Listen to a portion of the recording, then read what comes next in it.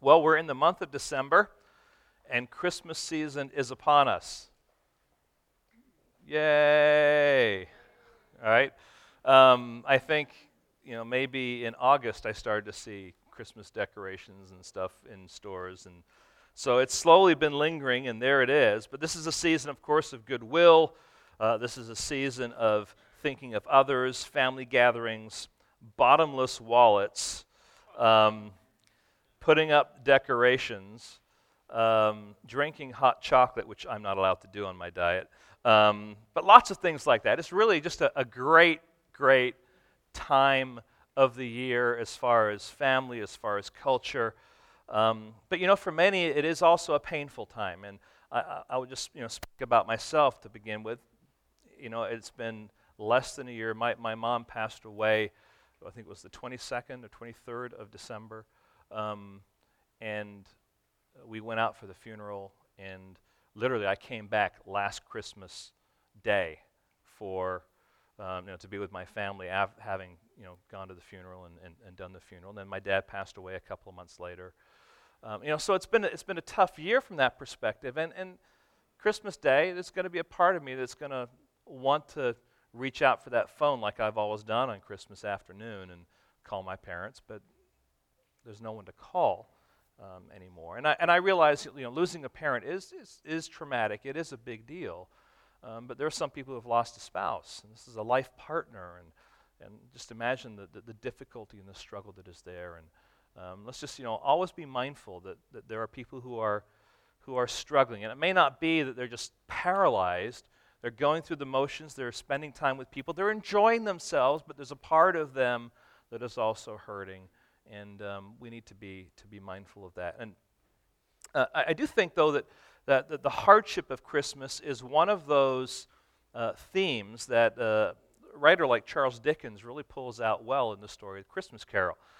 He breathes life into this family, the Cratchit family, who are just finding joy in the simple things of life, even though they have a son. By what name? What's his name? Tiny Tim, right? Who is just really struggling with his health, and yet they're trying to find a positive perspective and making the most of all that. And, of course, in that story, there's the character Ebenezer Scrooge, who is miserly, who is selfish, who is just anti-Christmas. And, of course, the whole expression humbug comes from him. But through the visit of three spirits, he ultimately has a change of heart. And with that change of heart, he turns around and he is overwhelmingly abundant in his kindness and his goodwill to his faithful employee, Bob Cratchit, and his family, and does what he can to help his son in particular. And I think Dickens does a good job of giving us a moral lesson. Does a good job of just reminding us that we can be so consumed with ourselves and our pain and our sorrow that we can lose the spirit of Christmas, whatever that spirit is. From a purely humanistic perspective, the culture and the whole idea that goes with that. But as much as I do like a good Dickens novel, and I do, I would say that I much prefer the breathed-out, inspired Word of God. And God has given us, in this Gospel of John, really just an argument that is presenting evidence that leads to belief, that leads to life. Now, you're probably tired of me saying that. But you know what? I am not tired of saying it. Because if there's nothing else that you glean from this whole time as we're going through the Gospel of John, it is chapter 20, verses 30 and 31. Turn there if you would, please. John chapter 20, verse 30 and 31. I would just challenge you to memorize this passage of Scripture. It is the key that unlocks the whole Gospel of John. Now, Jesus did many other signs in the presence of the disciples, which are not written in this book, meaning all these things were witnessed by the disciples. The evidence is there, but they're not written down here. But these, the things that are in this Gospel, are written so that you may believe that Jesus is the Christ, the Messiah, the Son of God, and by believing you may have life in His name. There's the goal. There's the purpose. Evidence, belief, life. And it's just amazing to me how rich and wonderful God's Word is, and in particular, this gospel is.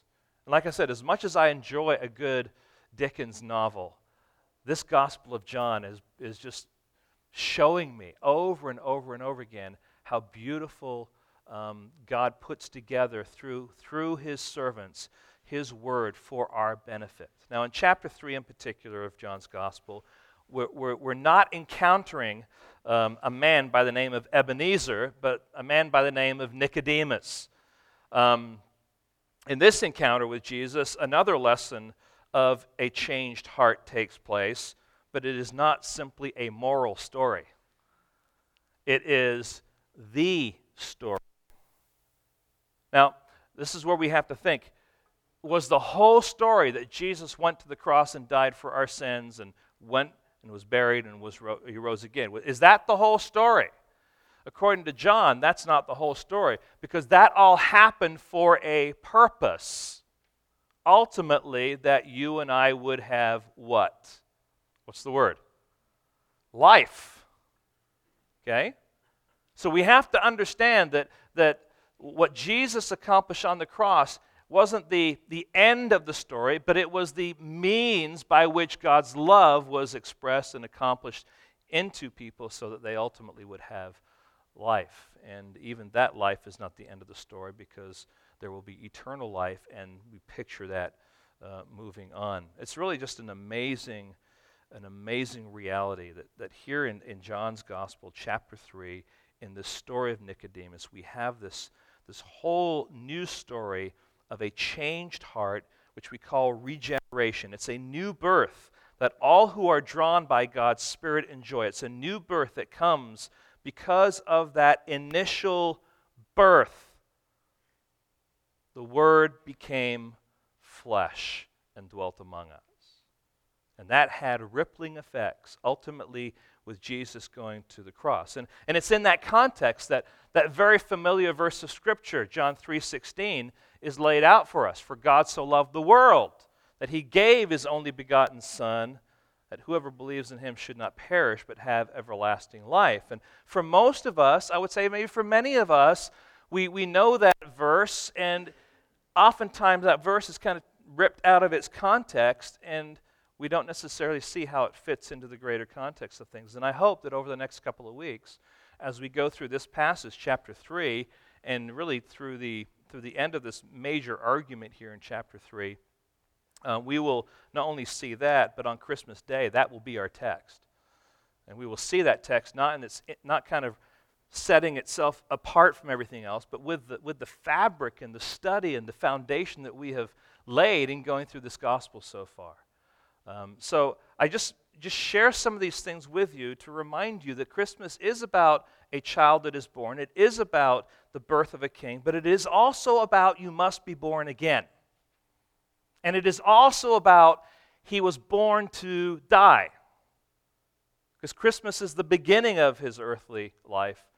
And of course that ended at the cross, but Jesus is eternal, and so that's part of the picture of His purposes and His relationship with us. And so we want today then to be introduced to this man by the name of Nicodemus. Now I will say this, that John in his argument is presenting Nicodemus purposefully, and he will be for us a picture of a religious person whom we last week talked about as being a superficial believer.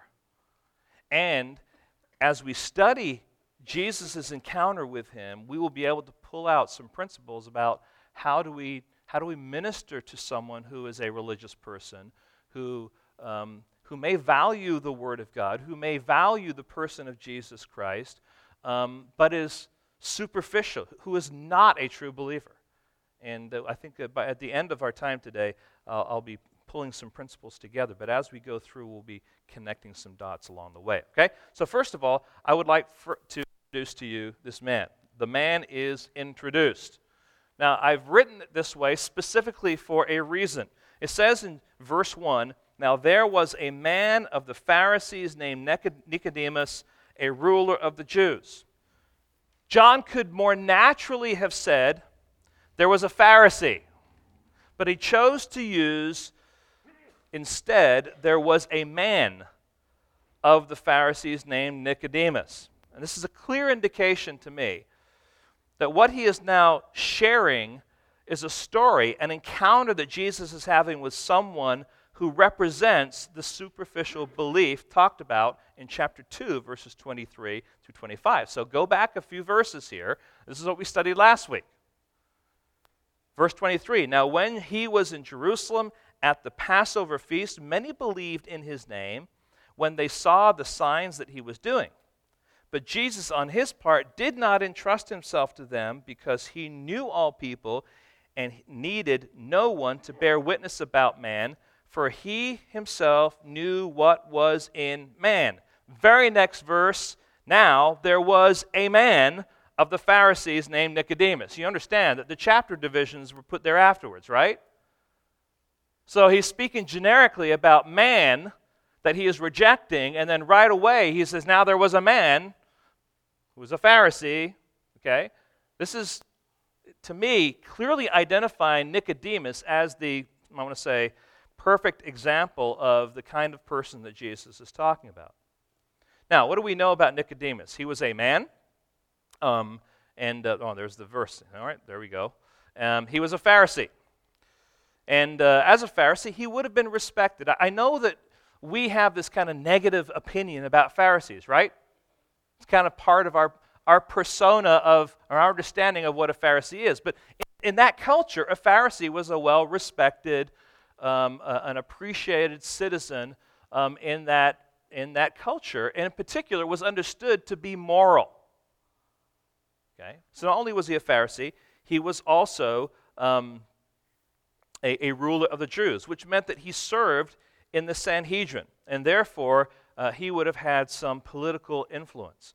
We're told Jesus speaks to Nicodemus in verse 10 and talks about him being a teacher of the Jews. And so I think it's also appropriate for us to say that he was a scholar, he was a teacher, and likely because his name was Nicodemus, it was a Greek name, he was part of a family that was well-to-do, and oftentimes they would give them Hebrew names as well as Greek names, and likely he was well-educated, and certainly being a Pharisee, and the words that Jesus was saying and the expectations that Jesus had clearly identified that he was a scholar of some sort, okay? So those three things I think are important for us.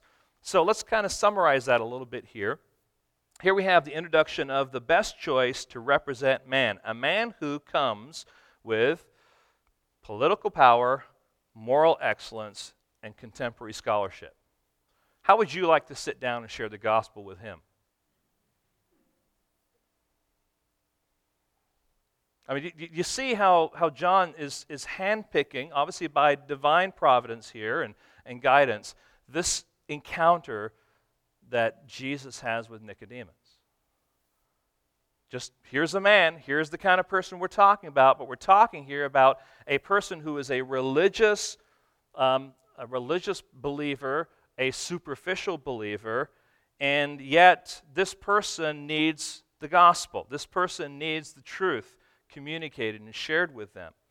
So why does Nicodemus come to Jesus? Verse 2, this man came to Jesus by night and said to him, Rabbi, we know that you are a teacher come from God, for no one can do these signs that you do unless God is with him.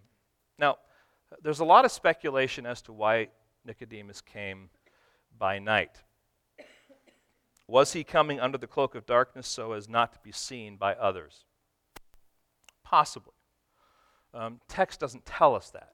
It just says that he came by night. And you might say, well, the fact that it says that, it's there for a reason. Okay, it's possible he came by night, maybe simply just to be careful. Was he coming at night because there would likely be more opportunity to talk and be less interruptions and the crowds would not be there? That's probably also very likely. And so the thing I want you to realize here, though, is that we might make a lot of the fact that he came by night. I think the thing we need to make a lot of is the fact that he even came. Here he is coming to Jesus, and he is saying some things to him that are respectful, but also a little patronizing. And I think if you read it this way, I think you may come to the same conclusion. He identifies Jesus with a respectful title, rabbi, and then he attributes that he is a teacher come from God. So that seems respectful, except that think about all the things that Jesus has been doing. What kind of things has he done? He's done amazing things. I mean, he's performed miracles. Well, you're just a rabbi.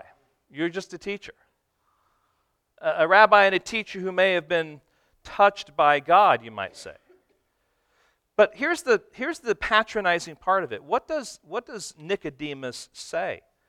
He says, Rabbi, we know that you are a teacher come from God, for no one can do these signs that you do unless God is with you. Now, the fact that he says we know indicates that he likely is a willing representative of a group of people, probably also Pharisees or religious leaders, that listened and heard and saw what Jesus was doing and want kind of to find out a little bit more. It could be curiosity, it could be just trying to figure out what's going on with this person, but they've already come to their conclusions as to what's going on.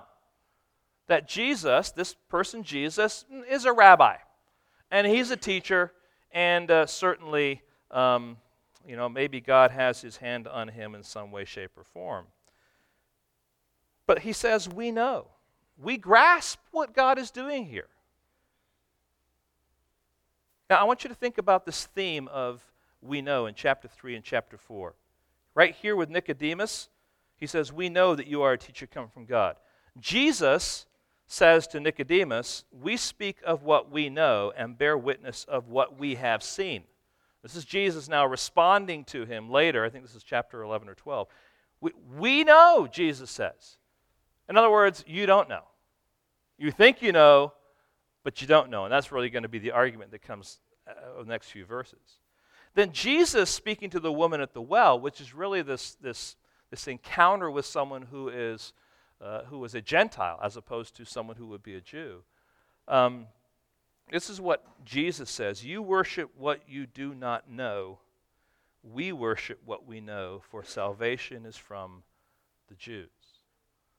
Now, it's just interesting to me, just this word or this expression, we know. And here's Nicodemus. Well, we know. We've pretty much figured out you're a rabbi, you're a teacher, and that God's kind of blessing the things that you do. We figured out, but we just want to interact. Well, he doesn't really get too far because Jesus jumps in the way. But listen, this is part of the reality. He doesn't recognize that Jesus is the Messiah. He doesn't recognize that he is the King of Kings or the Son of Man. He just simply acknowledges that he's a teacher, a rabbi, a co-laborer who had been touched by God. And this is the way often, friends, it is with religious people of our day. They don't necessarily want to reject Jesus altogether. I mean, as C.S. Lewis says, hey, listen, you got three choices. He's either Lord, liar, or lunatic, right? And they would say, well, I don't know about that. We don't want to answer that question because, we do embrace Jesus, but ultimately they embrace Jesus on their terms. Well, let me give you kind of an idea. Islam would say, well, he is a great prophet. They acknowledge him. They acknowledge his words. They acknowledge the word of God as being part of the religious resource that is out there that is helpful for our spiritual growth. Hindus would say, well, he was a great example. He had wise words for us to consider. They would hold him up as being, part of, history's, I would say divine presence. Not necessarily that he was divine, but somehow that he was a unique person that was used by the gods to teach us many good things. Socialists and communists would say he was a great man, a revolutionary who spoke for the poor and the middle class. So they're not rejecting Jesus necessarily, but they want Jesus on their own terms. Liberals would say he was a gentle lover of people who preached peace. Okay? So what happens is that whatever these religious or ideological groups, desire, they kind of take bits and pieces of the story of Jesus and his teachings, and they create and form this Jesus of their own making. And that's who they say, yeah, we can handle that. Now listen, that's exactly what the Jews in Christ's day had done.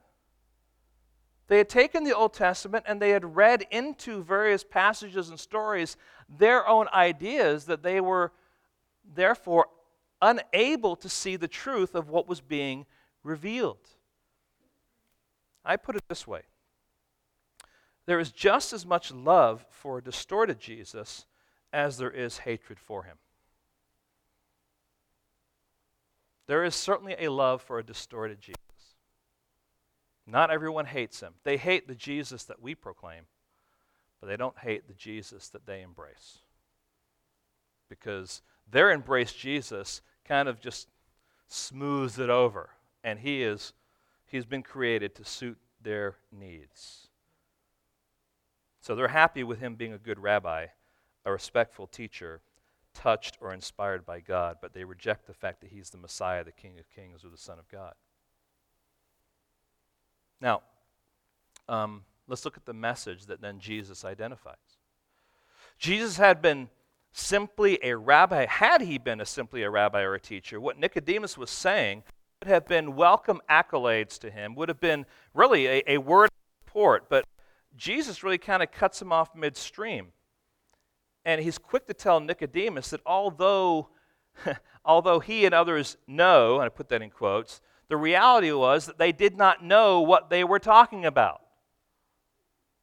Look at verse 3. Jesus answered him, "Truly, truly, I say to you, unless one is born again, he cannot see the kingdom of God." Where did that come from?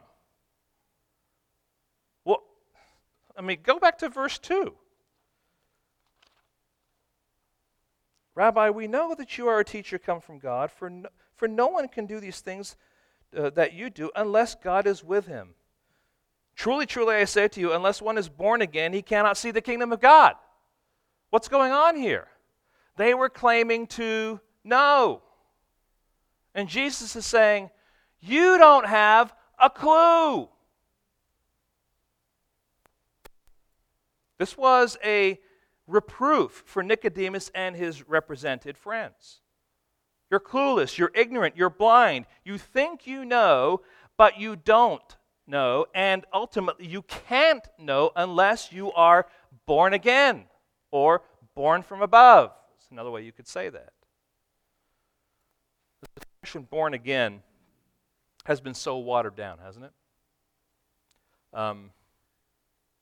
It's the kind of word or expression you find now used in our culture to talk about people who've just simply turned over a new leaf. They have lost weight, and now they're a new person. Having a fresh start in some way, right? There's this, it's a born-again experience. And it means whatever those people want to fill in, it means. And so honestly, in my I would say much more recent Christian history, I've tried to avoid using that expression. Just simply because it comes culturally with some kind of just fuzziness to it. At the same time, I want to be careful that I'm not letting the tail wag the dog, and so I'm abandoning God's truth, because it is a proper biblical terminology, isn't it? It is theologically accurate. It does describe what Jesus Christ has done and is doing in us, and so we've got to be careful. We don't abandon the rainbow because other people have picked it up. All right? It is God's symbol. This is God's terminology, and we should be careful then to identify it, embrace it, define it, and use it appropriately. But listen, even superficial believers consider themselves to be born again. You read the Barna reports, this whole country is full of born again people. It just means a completely different thing to different people. All right? Here is ultimately, I think, what we need to recognize, though. Spiritual insight, and this is what Jesus is saying, is impossible unless spiritual transformation has taken place. You cannot comprehend, Nicodemus, what is going on here unless you have spiritual transformation that has taken place in your life. Now, unless you're born again, you can't see the kingdom of God. You can't see kingdom realities. You cannot see spiritual realities. It's not possible for you to do that. Superficial belief can only result in superficial understanding. Some people have kind of a superficial understanding of who Jesus is. Ultimately, they're just going to have a superficial understanding of theology and truth. And now, there is a passage of Scripture. It's right there, 1 Corinthians 2:14, that I think is really important for us here. Turn, if you would, please. 1 Corinthians chapter 2 and verse 14. I don't have it on the overhead. And this is really helpful for us, I think. It says there, the natural person, in other words, the person who is not spiritual, who doesn't have the Spirit of God living in them, the natural person does not accept the things of the Spirit of God, for they are folly to him, and he is not able to understand them because they are spiritually discerned. They can't. All right? You came today, you probably came with a Bible. Unless you have the Spirit of God living in you, all this is going to be is a historical record and really a textbook of sorts. Unless you have the Spirit of God in you, this is simply words on a page. It is not alive. It is not penetrating. It is just there. But it's the Spirit of God that gives you understanding and awareness of what God desires and what He's explaining and what those realities are and how they connect together. Without the Spirit of God, this is simply a piece of literature. Okay? Now,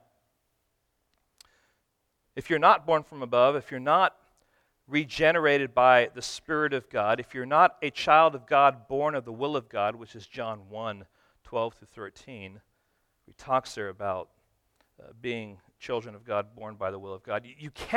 You will not understand spiritual realities. And to be born again is not simply a superficial adjustment to your life. And let's look at a couple of these definitions. First of all, I want you to notice the one that's in your handout there, J.I. Packer. It is not an alteration, talking about regeneration or being born again, it is not an alteration or addition to the substance of faculties of the soul, but a drastic change wrought upon the fallen human nature, which brings man under the effective dominion of the Holy Spirit and makes him responsive to God, which previously he was not.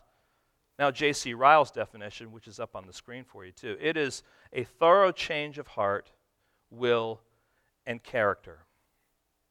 It is a resurrection. It is a new creation. It is a passing from death to life. It is the implanting in our dead hearts a new principle from above. This is what we call salvation. This is what we call conversion. This is specifically what we call regeneration. Okay? So there's this expression born again, which describes what happens to you. There's the expression born from above, which describes the source of that regeneration. It comes from above. And then chapter 1 and verse 13, there's the expression born of the will of God. This is something that began in the heart of God. This is part of His purpose. This is part of His plan. Okay. So here's the message that Jesus has for Nicodemus. You think you know, but you don't know. And the reason you don't know is because you're not born again. Now, just understand this. Those who are superficial believers may think they know, but they don't. Those who are religious, who appreciate the Bible, who appreciate Jesus as a historical figure and a prophet and a religious person, think they know, but they don't. Why? Because unless you're born again, you can't see the kingdom of God. Now, although Nicodemus was a learned man, a philosopher, and a student of the Scriptures, he still had no clue what Jesus was talking about. He was certainly foggy in his thinking. So now let's look, number 3, at the marvel that is indicted. The marvel that is indicted. I'm pulling that word marvel from verse 7, where Jesus says, "Do not marvel that I said to you, you must be born again. Well, he is. That's what he's doing. How in the world can you say this, Jesus? I don't comprehend this. And the whole idea of being indicted is ultimately because he is a teacher of the Jews. But let's just think through this a little bit. Let's see how Nicodemus responds to Jesus' compelling words. Verse 4, first of all, Nicodemus said to him, how can a man be born when he is old? Can he enter a second time into his mother's womb and be born? Right? It's kind of like the modern day kind of version of what's going on here. He's just not getting it. Now, language sometimes can be such that things we communicate mean absolutely nothing to other people. Oftentimes they come in the form of idioms. When I was in college, I had wasn't a roommate. He was the guy across the hall. He was from Japan. His name is Yuichi. He came over to college, and he didn't speak much English at all. And he kept a steno notebook, and he would write down any idiom he heard because he wanted to know what it meant, and he didn't realize how much we talk in idioms. And here's just a couple for you, all right? I mean, think about it. He says, Rod, what is it's raining cats and dogs? Explain that to someone. It doesn't make any sense, does it? Or it's water under the bridge. Now you get a little bit, understanding. Okay, there's a flow, and you kind of connect the dots there. Now here's a test for you. In Japan, they have this expression. It was like making tea with your navel. Right? Try it sometime, I don't know. It means it was laughable. Now, you try and connect the dots there, it's kind of hard. All right? Now, my Russian friends, you're not allowed to speak here, okay? But one of the sayings in Russia is, I'm hanging noodles on your ears. It's a lovely picture. It sounds like you went for Asian food and had a fight, right? I mean, it's just, but that's not the idea. You know what it means? And I'll use another idiom to describe it. I'm pulling your leg. Oh, yeah, of course, yeah, sure. That makes perfect sense, yeah. I'm hanging noodles on your ears. Yeah, that clearly makes sense, yeah. And then just think about, I'm pulling your leg. I mean, where do we get that from? But we all said, oh, yeah, I understand what you mean. Okay? And the point I'm trying to make is that when we hear idioms like that, we don't know. It's just like blank. I mean, and I think this is where Nicodemus is. Jesus says, you must be born again, and it's just like, blank. Nothing. So are you saying that I have to go into my mother's womb again? Now, if you could see Jesus in the conversation, you wonder whether he's just shaking his head or, if it were us, we'd be banging our head against the wall, something like that.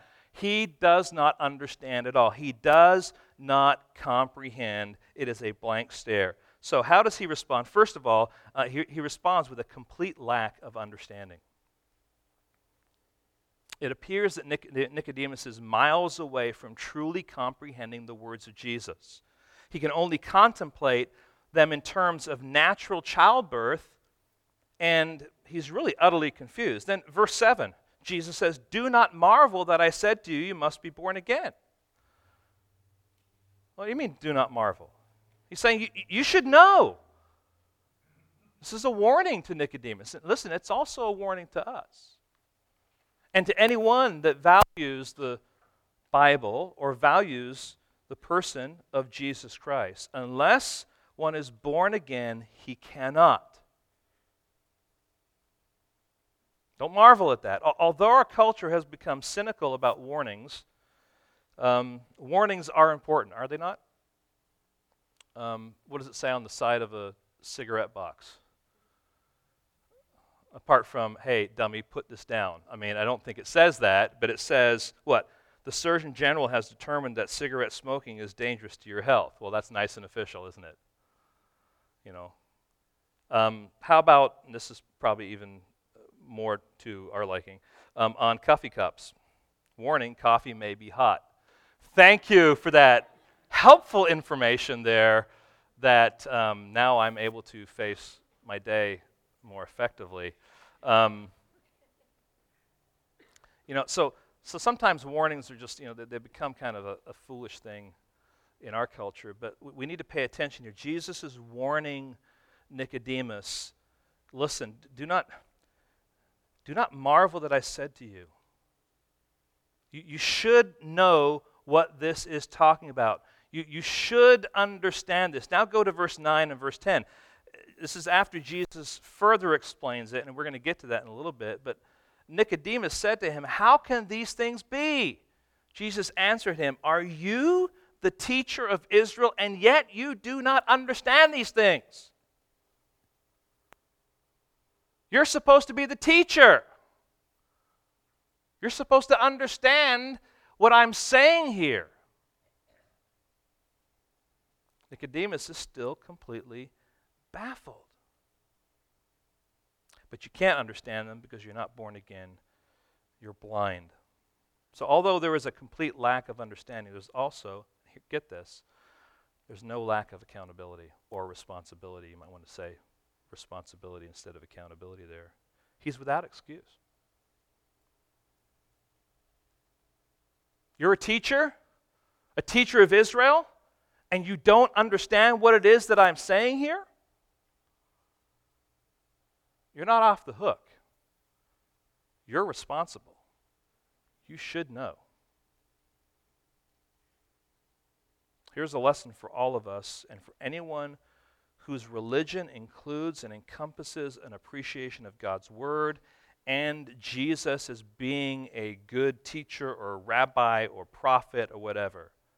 And I'm talking here about Islam and Hinduism and Mormonism and Catholicism and Jehovah's Witness, all of that and more. You have the Word of God, and that makes the gospel clear, but you have allowed your religion to blind you so that you cannot see the truth of the gospel. You may be confused, but you are not without responsibility. In fact, you are very accountable because you have the very truth right in front of you, but you don't see it. I mean, you talk to people from all different kind of religions. Have you read the Bible? Oh yeah, we've read the Bible. Yeah, we embrace it. Along with this and this and this and this. Okay, but it's part. If you actually read it with an idea of God, show me your truth, or are you reading it simply as a document, as a piece of literature, or some kind of, I might want to say, spiritual piece of literature that's going to beef up maybe your religion, you're missing the point. But it's there, and it's there for you to see, and it's there for you to read. But your religion has blinded you from that. And friends, when we're ministering to people who are superficial believers, who have a religion, who embrace the truth of God's Word, they have everything they need right there in the Word of God and in the person of Jesus Christ. But their religion is blinding them. This is what's happening with Nicodemus. And friends, that can also happen with us. They're blind yet responsible. Now, let's go to number 4. Number 4 here is the meaning is illustrated. Jesus then is now going to unfold a little bit more what the meaning is here about the whole idea of being born again. First of all, we have this water and the Spirit. Verse 5, Jesus answered, truly, truly, I say to you, unless one is born of water and the Spirit, he cannot enter the kingdom of God. Now, this is almost identical to verse 3. Look at verse 3. In verse 3 it says, truly, truly, I say to you, unless one is born again, he cannot see the kingdom of God. So if you're looking at this in a parallel way, born again is the same expression as an equals born of water and Spirit. Understand that? Born again equals born of water and Spirit. They're both in parallel sync together. Verse 3 says you cannot see the kingdom of God. Verse 5 says you cannot enter the kingdom of God. Now, by the way, side note, this is Jesus' introduction of the kingdom of God in this book. You can't enter it, you can't see it, unless you're born again, unless you're born of water and Spirit. Okay? So I'm just trying to make sure that you identify here that being born again equals being born of water and the Spirit. Now, it would be wrong of me to say that there hasn't been a lot of ink spilled on this verse of Scripture. Okay? There has. There's been a lot of people that have written and debated and talked about this.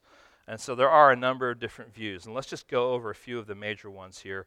The first view as to what does it mean to be born of water and Spirit.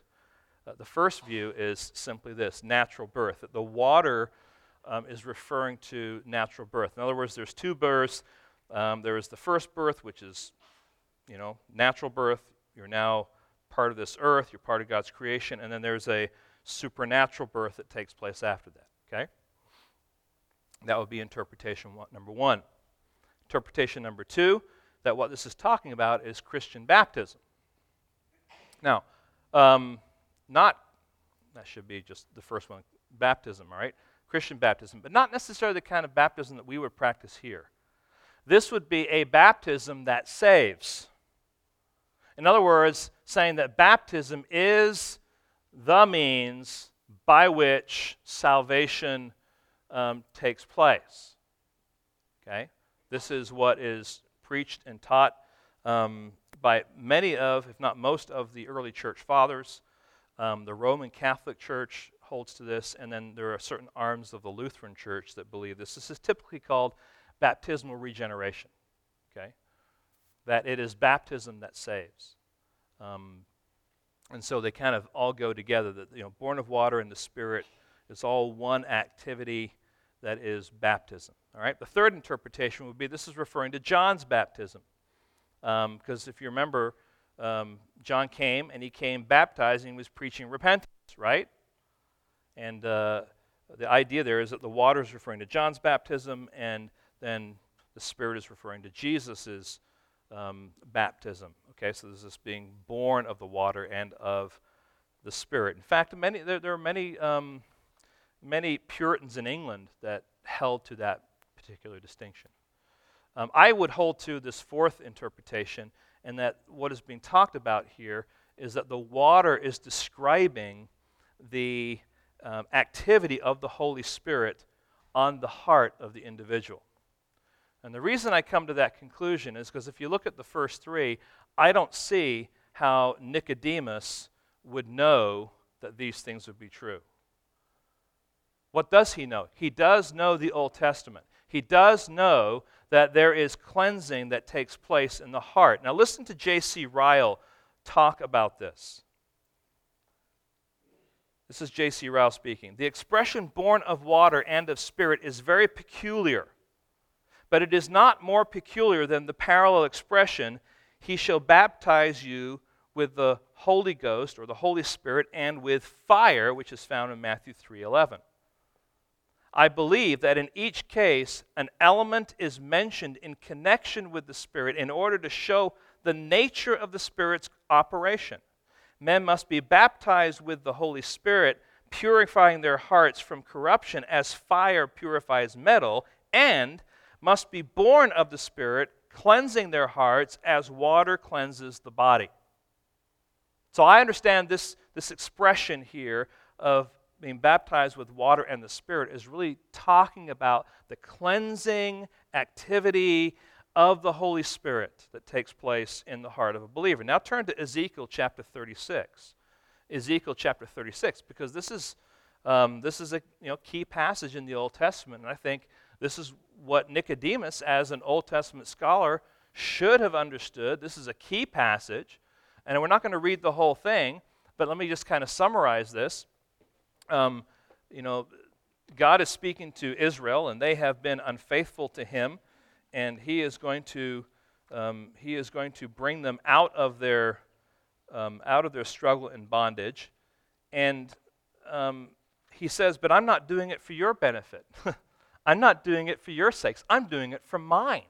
I'm doing it for my name's sake," So Ezekiel chapter 37, and just note in particular verses 25, sorry, it should be 36, and verses 25 through 27. I'm going to pick it up, though, at verse 22, okay? Therefore say to the house of Israel, thus says the Lord God, it is not for your sake, O house of Israel, that I am about to act, but for the sake of my holy name, which you have profaned among the nations to which you came. And I will vindicate the holiness of my great name, which has been profaned among the nations, and which you have profaned among them. And the nations will know that I am the Lord, declares the Lord God, when through you I vindicate my holiness before their eyes. I will take you from the nations and gather you from all the countries and bring you into your own land.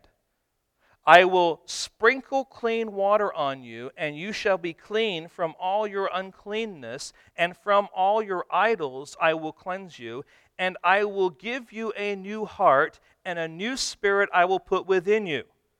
And I will remove the heart of stone from your flesh, and give you a heart of flesh.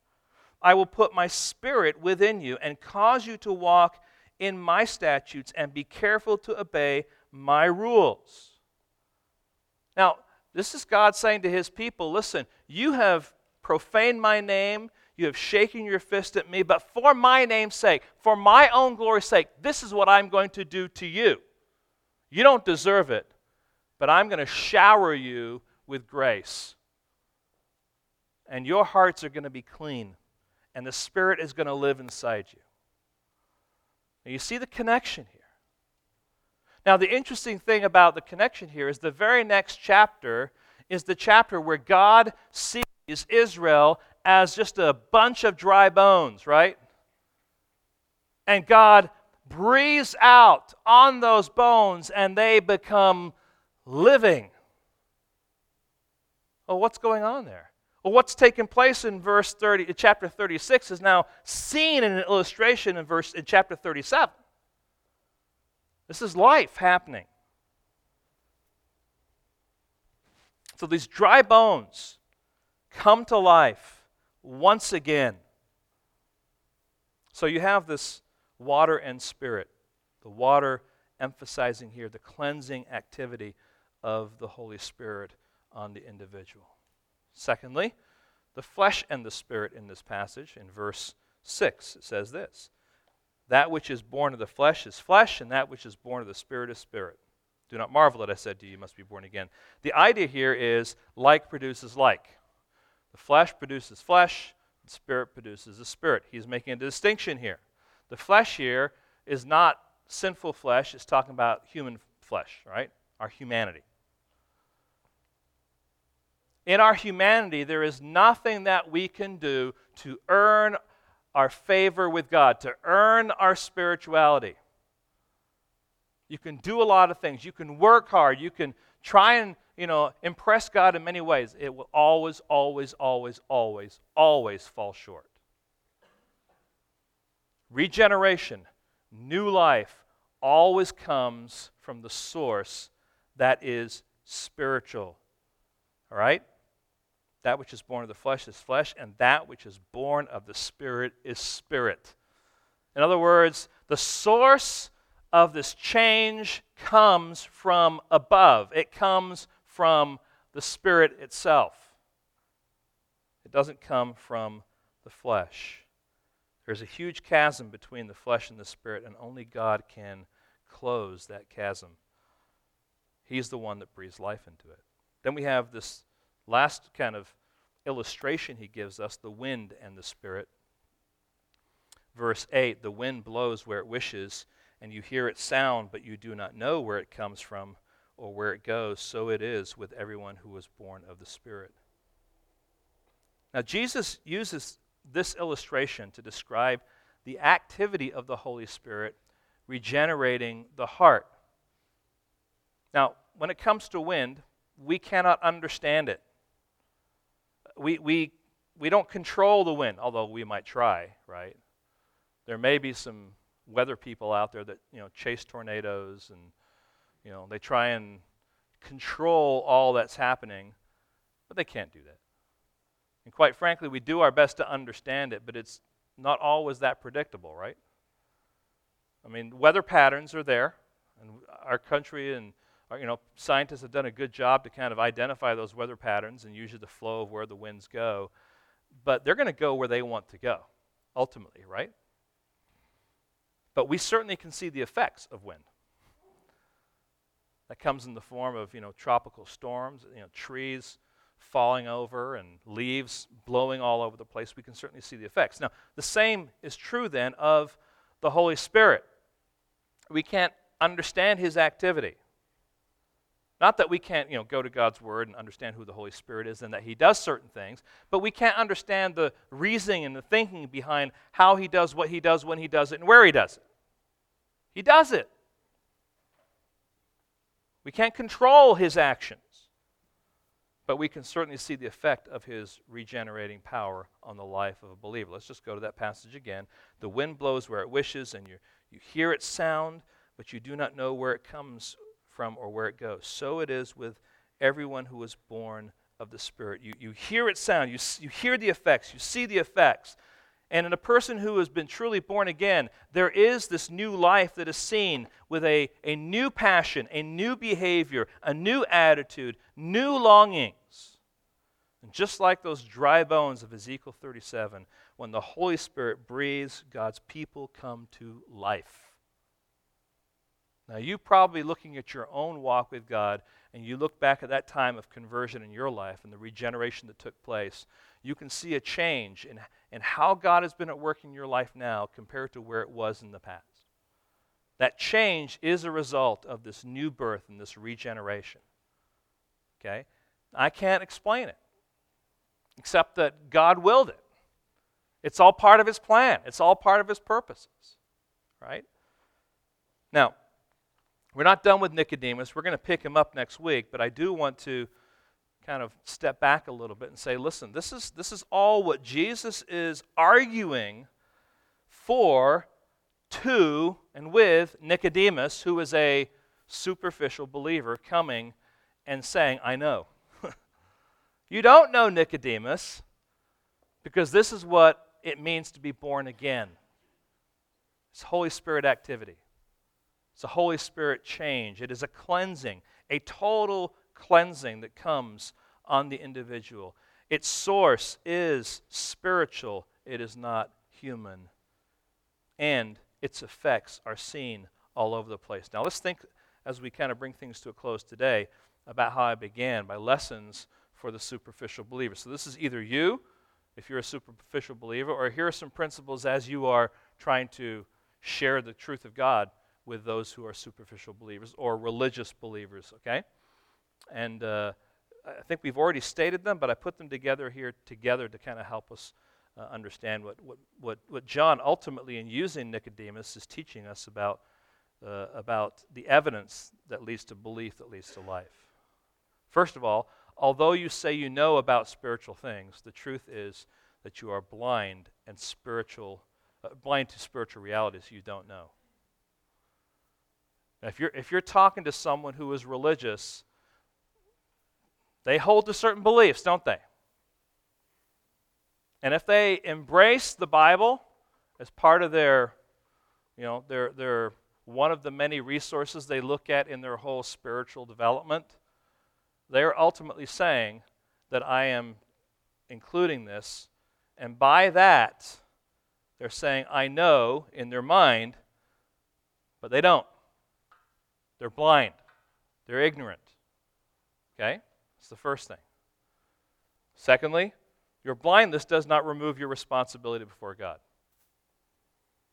Now, I'm not saying here, sit down across the table and rattle these things off to them, okay? That may not be as effective. But I want you to understand, if you're dealing with someone who is religious, that these are realities. They are blind to the fact that they do not truly know, although they think they do. And they are responsible before God. Now, that may be something they don't know. But it is certainly something that you can use as part of your discussion and part of your witnessing with them. Number 3, the only way that you can see or enter the kingdom of God is to be born again. You say, well, yeah, of course. That's what Jesus says. He's a pretty good example for us. He's saying it very, very plainly to someone who is a religious believer. You're not going to be able to see spiritual realities. You're not going to enter spiritual realities unless you are born again. Now, the problem is that in many cultures there is some kind of a conversion, right? In many religions, you might want to say, there is some kind of a conversion. And that might be perceived as a born-again experience. All right, so that you're going to have to explain what it means to truly be born again. Number 4, new life is uniquely a supernatural work of God, not the result of man's efforts, but God's unmerited favor. And for many who are superficial believers, they still, in their mind, think of a relationship with God in terms of, what do I have to do? We call that a works approach, as opposed to a grace approach. Okay? And just being able to kind of lay that out, saying, listen, you have all this before you, but you're still pursuing God with an attitude of works, which he is not accepting. He does not accept. And he says to Nicodemus, who is a man of moral character in that culture, who has political clout, who's a scholar, you don't know unless you're born again. You cannot see and you can't enter. I mean, we're talking about a narrow gate, aren't we? We're talking about bringing the funnel down to the small option. But that small option is certainly sourced in the Spirit of God who is at work in individuals, which we have no control over, which means we have to leave it to God. Be faithful to represent Him and leave the rest to God. Here's the last one. The new birth is made clear by its effects. You will begin to see lasting change take place.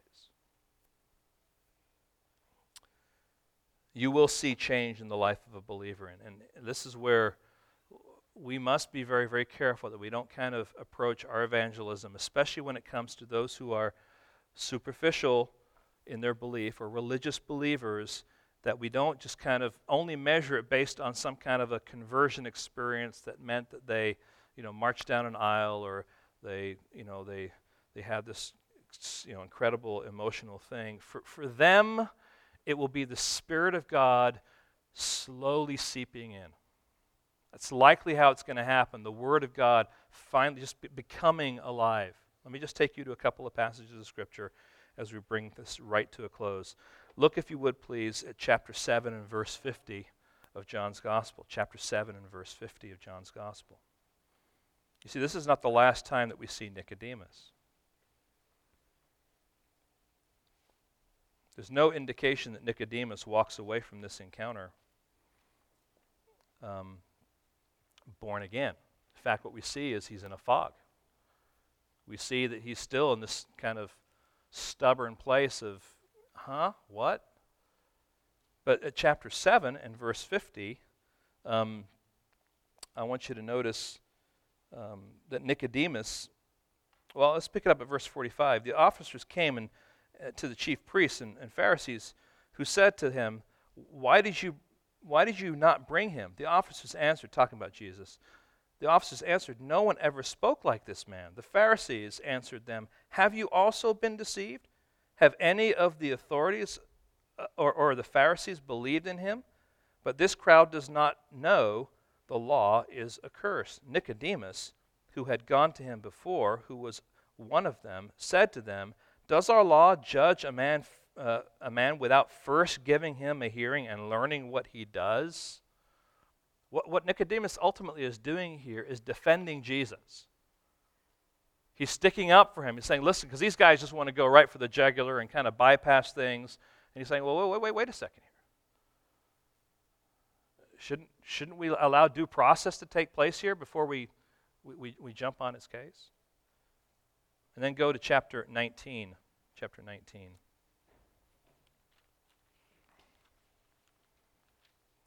Chapter 19 and verse 38.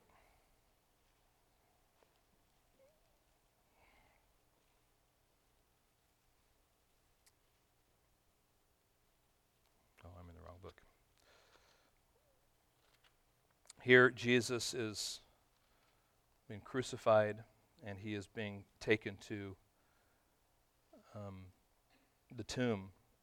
And we find here Nicodemus in verse 38 and following. After these things, Joseph of Arimathea, who was a disciple of Jesus, but secretly for fear of the Jews, asked Pilate that he might take away the body of Jesus. And Pilate gave him permission, so he came and took away his body. Nicodemus also, who earlier had come to Jesus by night, came bringing a mixture of myrrh and aloes, about 75 pounds in weight. So they took the body of Jesus and bound it in linen cloths with spices, as is the burial custom of the Jews. Now, my point here is to say this. Although we have this early encounter recorded for us with Nicodemus, and there doesn't seem to be any light bulb going off, by the end of the Passion Week and after Jesus has been crucified, we find Nicodemus on the scene as one of those that is there helping to prepare the body. Along with Joseph of Arimathea, who is a secret believer. Guilt by association here. What's happened to Nicodemus? You know what? The gospel may have penetrated. This born again reality may have connected in his heart. And I just want to encourage you, as I've been speaking this morning, you may have been thinking about people who are religious believers, superficial believers that you've tried to share the gospel with and you've tried to minister to. Don't give up. It may take a long time. And if they value the Bible, even simply as a worthy resource, a worthy book, challenge them to read it and challenge them to ask God to open their eyes to what the Word of God actually is teaching. Because they are responsible and accountable to God because they have His truth there. They're religious, but they're blind. But they're not without hope. Because the wind blows, the Spirit blows wherever He wishes. And He may very well be working through your testimony and your time with them. Lord, help us today. We ourselves may very well be superficial believers. And sometimes spiritual realities seem completely blind to us. We have no clue. And I ask, Lord, that if that is true of us, that we would ask ourselves the question, are we truly born again? And Lord, it's okay. It's okay to allow your warnings to shake us up, to ask questions like that, so that we can even come back and say, Lord, yes, I know without a shadow of a doubt that I'm your child and I'm part of your kingdom. And we thank you, Lord, for those opportunities just to look hard into our hearts and to weed out sin and even a blindness that would come as a result of sin. Help us to be faithful as we open the Word of God with friends and as we dialogue, Lord, with those who are superficial or religious. But, Lord, to trust that because they embrace God's truth, or I should say the Bible, and they embrace Jesus as a wise man or a prophet, or there's a foot in, so to speak, that makes them accountable based on those realities. And Lord, that under that accountability and under that responsibility, Lord, that a spark would begin in their lives, that they would begin to see the need for them to be born again. And that this message of Nicodemus, or that Jesus gives to Nicodemus, would be received by this kind of a person. And they would understand that without being born again, they cannot see the kingdom, they cannot enter the kingdom, and that they need you desperately. And then, Lord, for we who are your children, help us to rejoice over the fact that conversion for us, regeneration for us, is a whole being cleansing. That as your Spirit embraced us and brought us, Lord, to the cross, and as we responded to that by faith, Lord, that you did an incredible work in our heart, and you cleansed us, Lord. You purified us with your Spirit.